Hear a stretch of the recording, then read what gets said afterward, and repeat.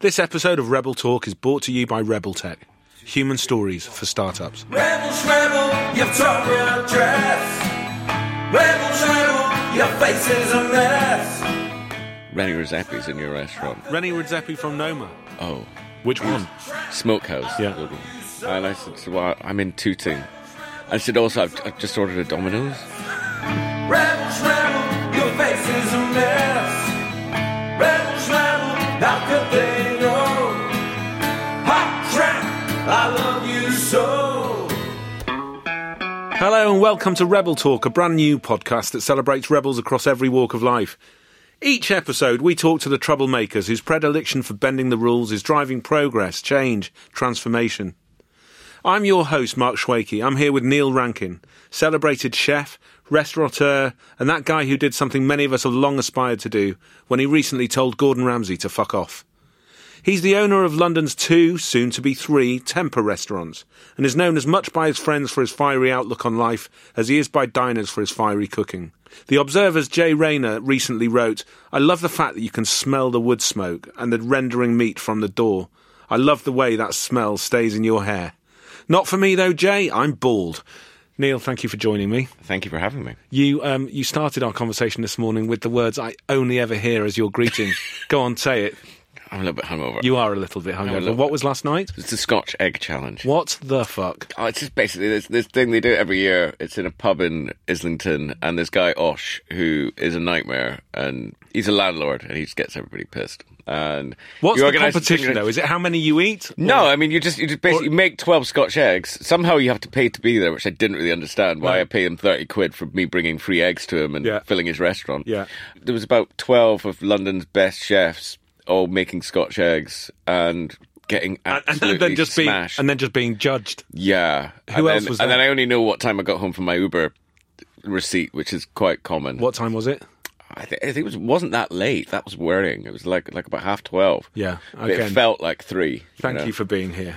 So, Neil, you and I lived together in slightly fucked up circumstances during our days at Salford University. Now, what's interesting to me about those days is that we lived together and we ate like shit. There was no good food. You quite literally never cooked anything good for me during those. I don't think that's true. I think I cooked some nice curries, and I was really good at French toast. Yeah, you were okay at French toast, actually. I used to make stacks of French toast, basically. Yeah. I remember like a huge pile, like a mountain of French toast. That was all I could do. Neil Rankin, the reason I'm fat. In fact, lots about you. So I was going to try and use that as a clever link, but you've proven me wrong. The link was going to be, you never made me anything good, and now, look at you, you're one of London's most celebrated. But actually, in fact, lots of things about you have changed since then, including your relationship with your home city of Edinburgh. Your career and life plan. So you studied acoustics, so were dead set on being a scientist. Well, I mean, I was. No, I don't think I was dead set on being anything. I went to Manchester because it was Manchester. Yeah. I wanted to go to Manchester. What was Manchester to you back then? Was it the music? Hacienda. Yeah. Which we didn't go to that often. We did a bit. But we went to other places more. Yeah, we did. But come on, try and make us a bit fucking cool. We did go to the Hacienda. We did go to the Hacienda. I remember. But it wasn't the coolest thing when we got there, I remember seeing the Stone Roses in the Hacienda. No, you went more, because you used to go to I was at the house nights, wasn't I? You would go to those. We went to Bowlers a bit, but, We went to Bowlers a lot. It was a strange and alien place to me. That was, yeah. But what has remained intact is your strength and sense of self. Now, the things I love about you as a man, and of course most people do when they hear you on TV or follow you on Twitter, is that you just are determined to follow your own rules and nobody else's. Now, this podcast is all about celebrating rebels, and that's why I thought of you. Tell me what happened with Gordon Ramsay. I was actually in the tube when I wrote that. And what did you write? Well, I read that he was doing this programme about chefs on cocaine, and apparently highlighting that there was a problem within the industry when people are at work. And I just don't find that to be true. I mean, I was not, you went to university with me, so I wasn't the cleanest living guy before. And actually, when I started and became a chef, I didn't drink, I didn't do drugs, I stopped smoking. I worked 18-hour shifts day after day, getting 3 hours a night sleep. I was really passionate about getting into it, and I worked my. But you put yourself up for that, didn't you? Yeah, I worked fucking hard for it, and I mean, you went into restaurants asking for those would shifts. Drugs during those services have helped me. I mean, they don't help you get better at stuff. They don't help you fillet a fish better. You know, I mean, But you went into- and I also think, and my problem with him is, namely, is that his attitude towards chef, this shouty, fuck off, you know, horrible way of bullying people, which has made him famous. Is it not true? It's not the case anymore. It just doesn't happen anymore. And I think the fault, the people that does happen with tend to be people that have worked with him. And you were concerned about him portraying the industry in a bad way that was... Yeah, and then saying everybody's on drugs, which just isn't true. I mean, look, I mean, not to say that my chefs don't go out afterwards and, you know, I'd be mad to think that the restaurant industry wasn't rife with cocaine. But not when you're at work, you know. And the same can be said for journalism. The same can be said for the acting industry. The same can be said for the music industry. The same can be said for almost any bloody industry you count it on. So to pinpoint, you know... What was your problem with it, Nick? Was it restaurant... about hiring new people and wanting to make it an industry that people were up for? I mean, I just wanted to make a nicer industry. You know, we want people to want to join our industry, and I don't think his attitude towards this sort of bullying mentality and also telling everybody's on drugs really does us any favours. Did he come back at you? Nah, he hasn't said shit. So it was just... Of course he hasn't. I mean, everybody... The reason the story became big wasn't because of what I said, it was because of everybody else backing me up. Because everybody was like, somebody said it. You know, he's a wanker. When you went looking for your new direction and you took a left turn into food, was it always going to be food, or were you just looking for something different to be successful and you were looking for a new way in? Because, you know, you talk about how we cooked together. I mean, we were students. We were little boys playing at real life, but you studied acoustics, so I assume then you didn't know anything about wanting to be a chef. Were you even into food? But I don't think... I mean, I used to watch Ready, Steady, Cook. Yeah. I think that's probably close. I loved it. Makes me think I could be a chef. Well, no, I mean, I sort of got into... That was the sort of beginning when food programs started to come out. Yeah. And the idea of becoming a chef was a little bit more than... I mean, I wouldn't even consider it as a career when I was at school. I mean, the only people I saw that were cooking were people making food for us at school. It didn't look like a sexy career to me, you know. I didn't want to be a dinner lady. You could have been... Well, I could have been a dinner lady. I could have done that. But in terms of the kind of food you're cooking, and I've tasted at both restaurants massively, that we'll talk about those in a minute, and looking forward to the third. You know, you're loved by reviewers and you get your fair share of media exposure. You've got television and press, and I saw you in South Africa last week at something that looked really interesting.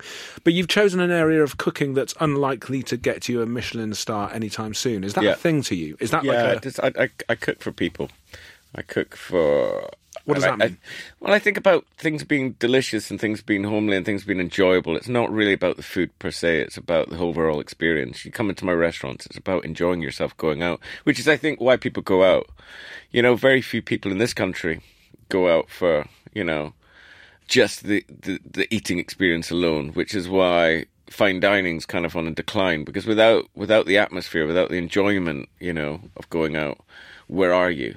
You know, it's got to be at such a high level. Yeah. And that's not really the food I like eating, so it'd be disingenuous for me to be cooking that What way. food do you love eating? Curry. Yeah. And Thai food. Yeah. And Domino's pizzas. Barbecue, tacos, wine, mezcal. The ham and pineapple pizza taco, I think, is just... I don't know, I'm a big Hawaiian pizza fan.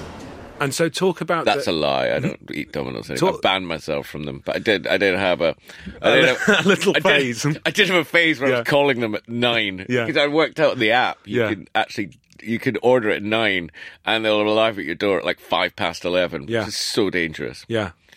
Before bed.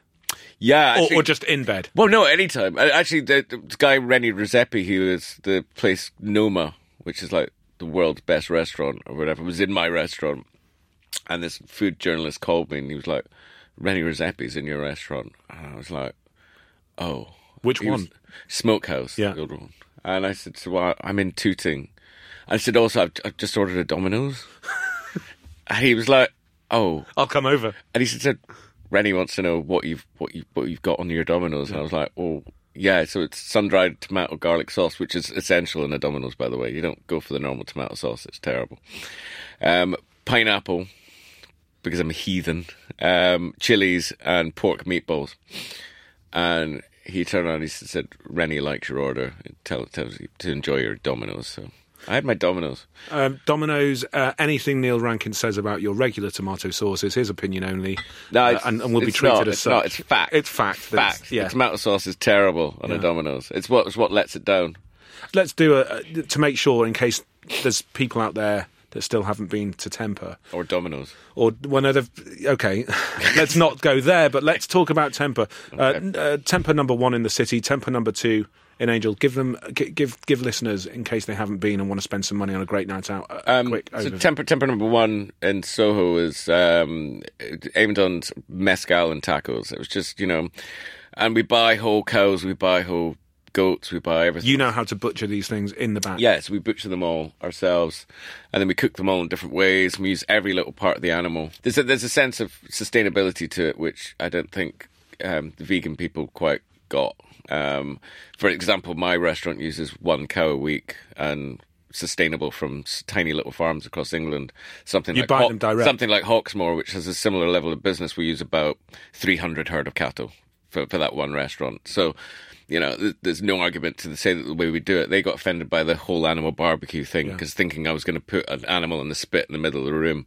Actually, I would have if it was possible, but they thought it was just for theatre. They thought it was a theatre thing, and it is a theatre thing. It's fun. You sit in Temper, you drink lots of mezcal. We've got loud hip hop playing. You've got fire.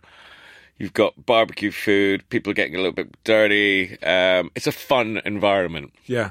It's a night out. Yeah, I mean, your Temper in Angel in the financial district in London is, I love it for its food. It's that one's smokehouse barbecue with curry, and the alcohol is absolutely exquisite.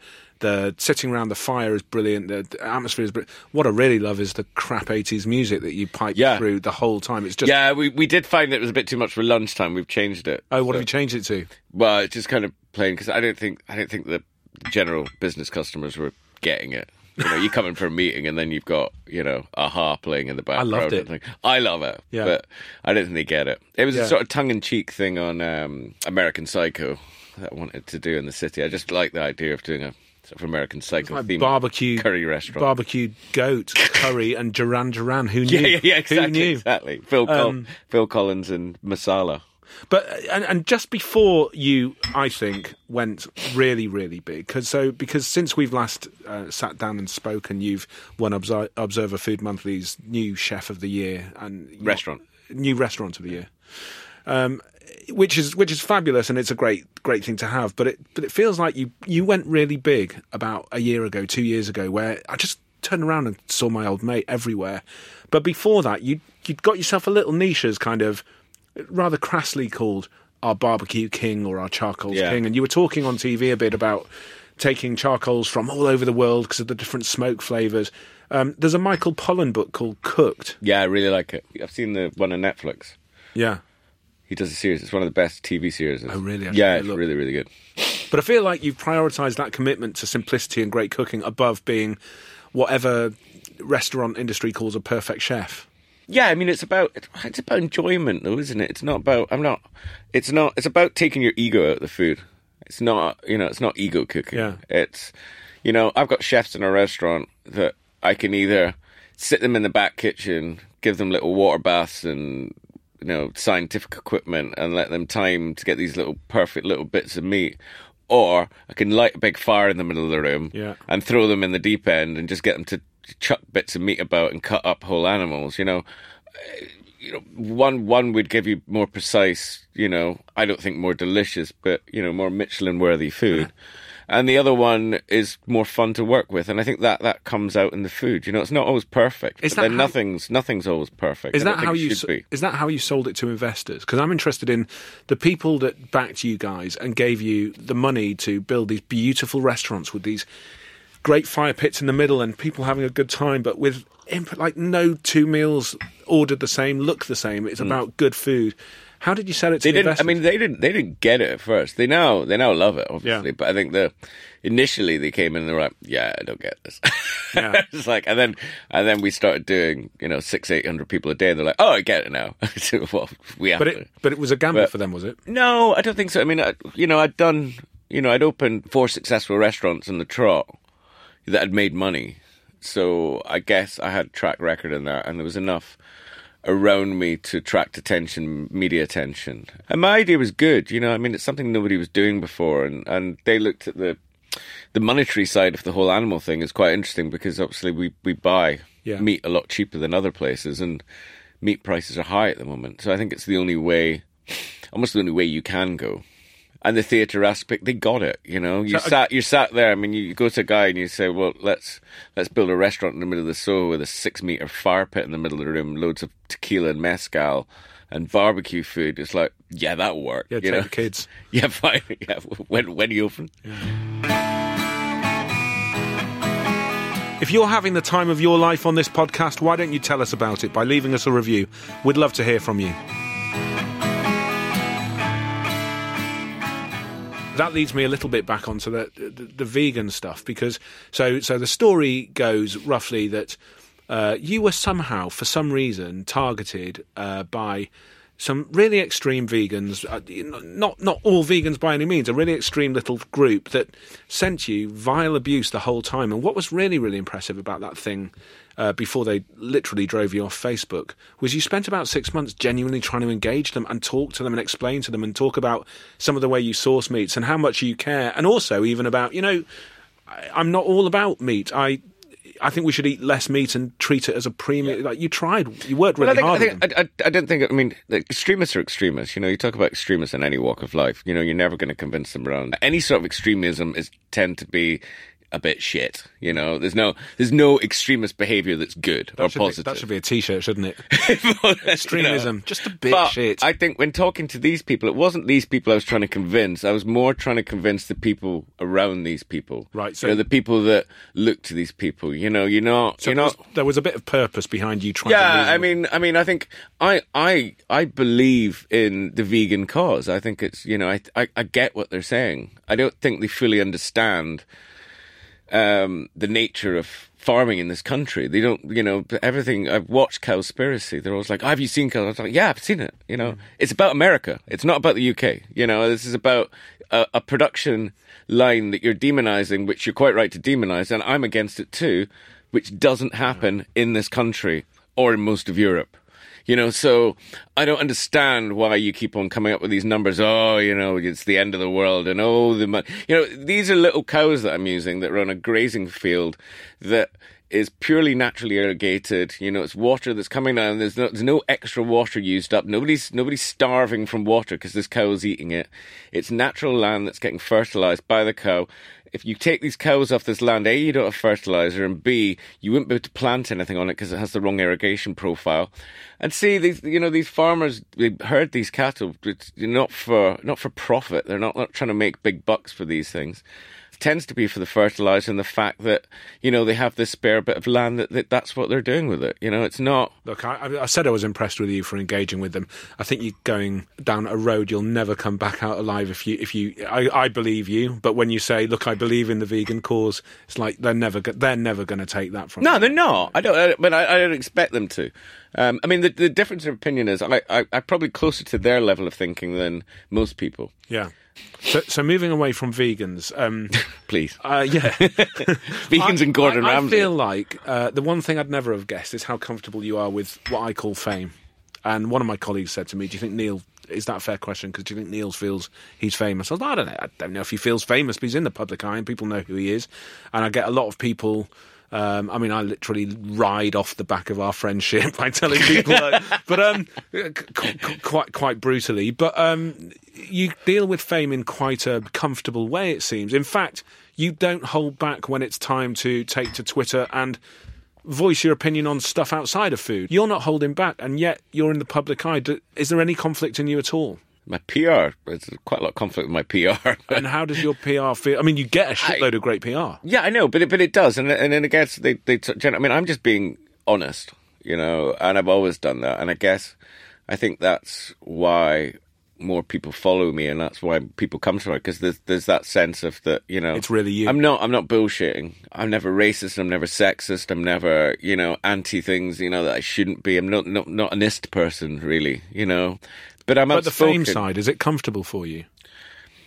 I mean, I know I it's don't not really like you see get- it as that. You know, I mean, I'm not the level of fame that it's. that it's uncomfortable. So you get to travel a lot. And I think I'm at the perfect level, as in I get respect from my peers, which is exactly what I want. Yeah. But I don't get weird people coming up to me in the street. I mean, a friend of mine. What, never? No, I mean, some of my friends, like guys like Professor Green and people like that. I mean, we're in a restaurant and people just come up and harass him, and I wouldn't want that. That just seems that would be uncontrollable. I love Tom Kerridge and Club Boss. You know, I don't want them in my kitchen. That's why would I want them in my kitchen? They're better than me. You were always up for being quite honest and just helping people out. I remember the very, very first time we met.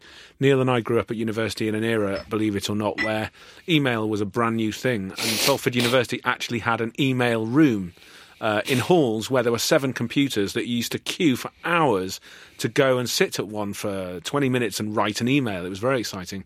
And I didn't really get it. Neil and I were part of the same group in the early days of Halls. He was somebody I hadn't really spoken to yet, but I could see seemed like quite a strong, silent type, but with a bit of presence, and I was quite impressed. The first time we actually spoke, Neil and I were sat together in the email room, and Neil's first time in the email room, he sent an email to everybody on the university faculty whose surnames began with A, and he wrote the following email: "Do you know that all of your names begin with A?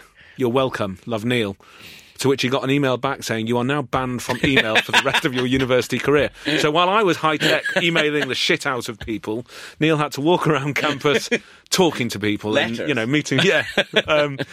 They're very funny. It was just that was when I first became, right, this guy could be my pal. I didn't really get the computer at all. No. I didn't understand how far it would go out to people. I think it went to about 1 million people. It went to like 20,000 people in students and staff that these names began with. They were all as unfortunate as one another to get your email. But yeah. Well, I mean, it was helpful, I think. Yeah. Tell me this. You and I are both from outside of London, but you've made your name and hopefully your fortune here. Are you a Londoner? Mm-hmm. Yeah. I'm indeed. I consider myself a Londoner. Really? Yeah, I mean, I still look back to Edinburgh as being, where I grew up. But I don't feel at home. I feel very home here. I love the multiculturalism. I think that's what comes out of my food. If you look at what we're doing in the restaurant, a lot of people are like, well, why would you make a weird Japanese curry thing? Why would you do this? That's, and I believe that's what London's given me. It's given me that opportunity to see in many different cultures and stuff that I didn't really grow up with. I think that's what's lacking in Edinburgh. I love Edinburgh for Edinburgh, and I love it. It's a beautiful, beautiful city.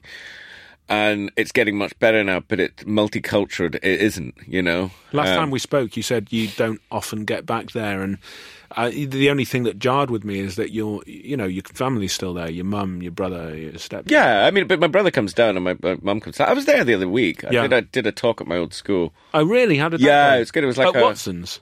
No, Merkston. Right. The place I went after that. Oh, expelled from Watson's. No, I didn't get expelled from Watson's. I got moved to the boarding school. Yeah, it's a different word for it. It was like, I had to tell them that as well. They were like, so why did you come here? I was like, because it was a punishment. Got moved, yeah. It was a punishment. It's like if you do badly at school, you'll get sent to Merkston. You went to talk to the current students? Yeah, it's like a healthy eating week. So did it go well? Yeah, and then taught some kids how to cook and thing. It was good. What a really nice thing to do. It was really nice.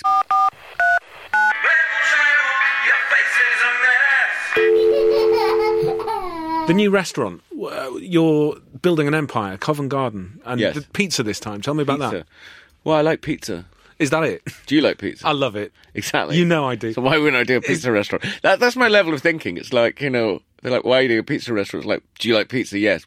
Well, why wouldn't I? What's the Monster Munch thing, though? You love Monster Munch. Like, what's That's the on one thing. No, I tell you Tell what me what it is. it's on. I'll tell you what it is. It's on a crab taco, and it's just a crumb. So what we do is we take the pork skin, and we cook pork skin until it's, sort of like chicharroni. It's really crunchy. And we season it, so we sort of blitz up the Monster Munch, because it's that pickled onion. I couldn't duplicate it in any other way, and there's a little bit of that goes through it. But it's delicious. And it was only a mistake, because we were tasting... Basically, I was doing everything in my flat, so I had like a week before we opened Temple One, and we were doing photographs of everything and doing all the all the media stuff and testing all the recipes, and we couldn't get any pork skin. So I said to the guy, I was like, and I've got a little shop in my flats, and I was like, just go down and see if they've got any puffed pork skin. I said, if not, get some Monster Munch because it looks the same, you know. So we chopped that up into little bits and stuck it on just for the photograph. And I went, I'm going to try it. And I was like, you know what? This works. It works. It's kind of weird. We've moved to Space Raiders now, though, which I'm a little bit dubious about. Cheaper or? Yeah, I mean, no, it's just availability more than that. It's quite hard to get Monster Munch. Yeah. I don't know. I think I'm feeling a little bit like I've sold out. You know, I'm not. I was a defender of Monster Munch, and but other people, I don't know. Are you a Space Raiders guy or a Monster Munch? I was both. We went swimming on a Monday, and you could get both in the vending machine, both 10p. Yeah. Are you mellow? Because it feels like, as we've grown up together, you've been a really steady guy, great to know, but you've not loved an argument, but you never back down from one, and you always stand your ground. Are you mellowing out? Are you happy now? You've got two restaurants. I think, one on the way. I mean, look, I have work worries and stress and things like that, but I'm probably in the happiest place I've been. Yeah. Ever. I was thinking about it this morning, actually. I was thinking, I woke up with a shocking hangover and a dubious text message I sent last night to someone. I was like, oh, shit, shouldn't have done that. And then I was like, actually, it's fun. Here's an annoying thing. Why haven't you aged? I think because I'd never been in the sun. Is that right? Is that I the think secret? that's kind of thing. I never shave, wet shave, and I never go in the sun. You and I think literally look the same as you did. I think that's the only thing, because I'm just basically blue. So there's no, I don't think you can age. It's like, most people are a little bit like sun-dried tomatoes, aren't they? They just get that sort of wrinkly after a while. Whereas I think I've just never been in the sun. Oh, well, I've got the same face I'll have till I'm 60. I don't really tan though when I go on holiday. Don't you? Yeah, I just suddenly burn and then it just peels off and that's it. Well, you look great. I reflect heat. Hot track, I love you so. 60-second rebellion with Neil Rankin, Rebel Chef. Quickly, advice to your 16-year-old self. Don't worry about exams, just educate yourself. Learn the language. Your 16-year-old self's advice to the grown-up you. Fuck off. Nice. I mean, I remember that you. I fell in love with that you. See, I could give as much advice to my 16-year-old self. He'd tell me to fuck off. Yeah. The most important single character trait for any founder, entrepreneur or leader? Not fearing failure. Really? Have you failed? Yeah, loads. Lost my entire business. You did lose a Fucked business. up 3 careers. Marriage. I'm just piling on the pain here. So you look Chucking back at things. it, Yeah. it's mostly a series of fuck-ups. Yeah. Question 4. You're given the power and money to solve one big global problem and one tiny, annoying, day-to-day, small first-world problem. Big problem, plastic in the ocean. I think that's going to fuck us. First-world, small problem that you'd solve. What annoys you every day? Oh, it's traffic here. Traffic, yeah. What are you most excited about? The new restaurant opening. When's it opening? May. Rebel Chef, Neil Rankin, it's always a pleasure. Thanks for coming down. Thank you for having me. Post-match analysis. Post-match analysis with the Rebel Tech founders, Nicole Lyons and Mark Schwakey. Hello. Hi. So, Neil Rankin. So I love when you get Neil in a room, especially you two together. You've got great banter. It did leave me wanting more. I've got to be honest. Like he got to the end where he mentioned his fuck ups in personal and professional life, which was the stuff that everyone wants to hear about. So it was great, but it really did make me go, okay, where's part 2? Yeah, I think we're going to do another one with Neil. There's so much to cover with that guy. He's got stories about coming out of where he was at university. He's got stories about being literally on life's floor after having had some pretty bad stuff happen to him and deciding on a new career and following it with vigour. He's had some serious fuck ups, and I don't think it'd be knowing Neil wouldn't be against coming back and doing some more. So yeah, I think there's room for another go at that. Agreed. Yeah. That's it for today's episode of Rebel Talk. I've been your host, Mark Schwakey. Thank you so much for listening. My thanks go to our brilliant production team at Hard 6 Audio, to Spirit Land in King's Cross for the beautiful studio, to my Rebel Tech colleagues and producers Nicole Lyons and Meg Wright. Until next time, up the Rebels. Rebels, rebel, you tore your dress. Rebels, rebel, your face is a mess. Rebels, rebel, how could they know? Hot track, I love you so.